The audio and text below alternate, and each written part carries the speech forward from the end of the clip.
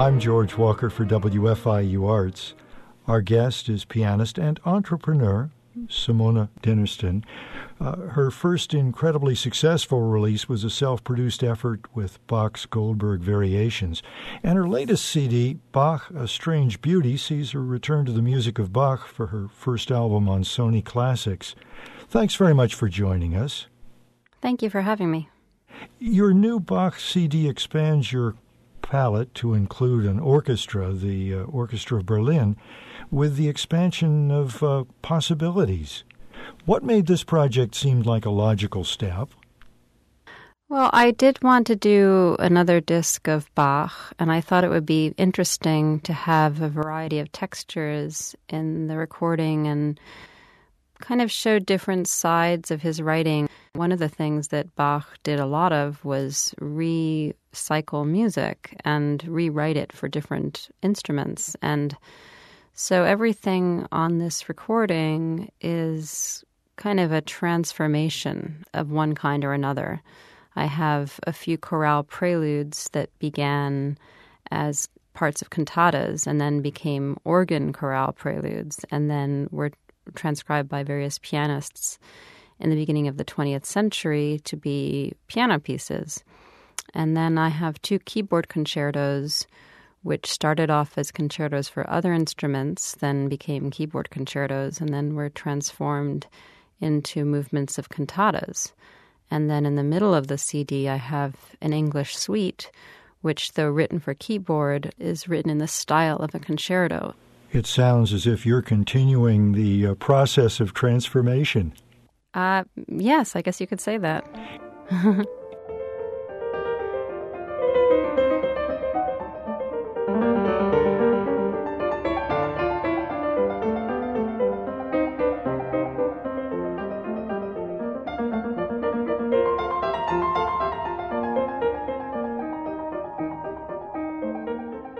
You've mentioned that your father was an artist, a visual artist, and that you found yourself, as you looked at various images and talked with him, preferring the mystical realism of an artist named Van Eyck.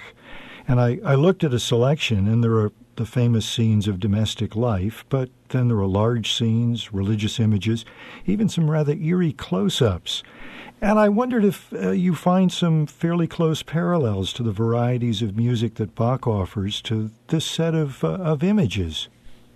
Yeah, I mean, I've often felt a connection between the paintings of Van Eyck and the music of Bach, though they're separated by a couple of 100 years. I think they're both very spiritual. There's very strong Christian iconography in both the painting and in the music. Very interested in form, in symmetry, in numerology, the use of numbers to mean various things. There's lots of interesting kinds of patterns and symbolism in both, and yet there's also distortion and interpretation and a kind of humanity to both of them that results in that.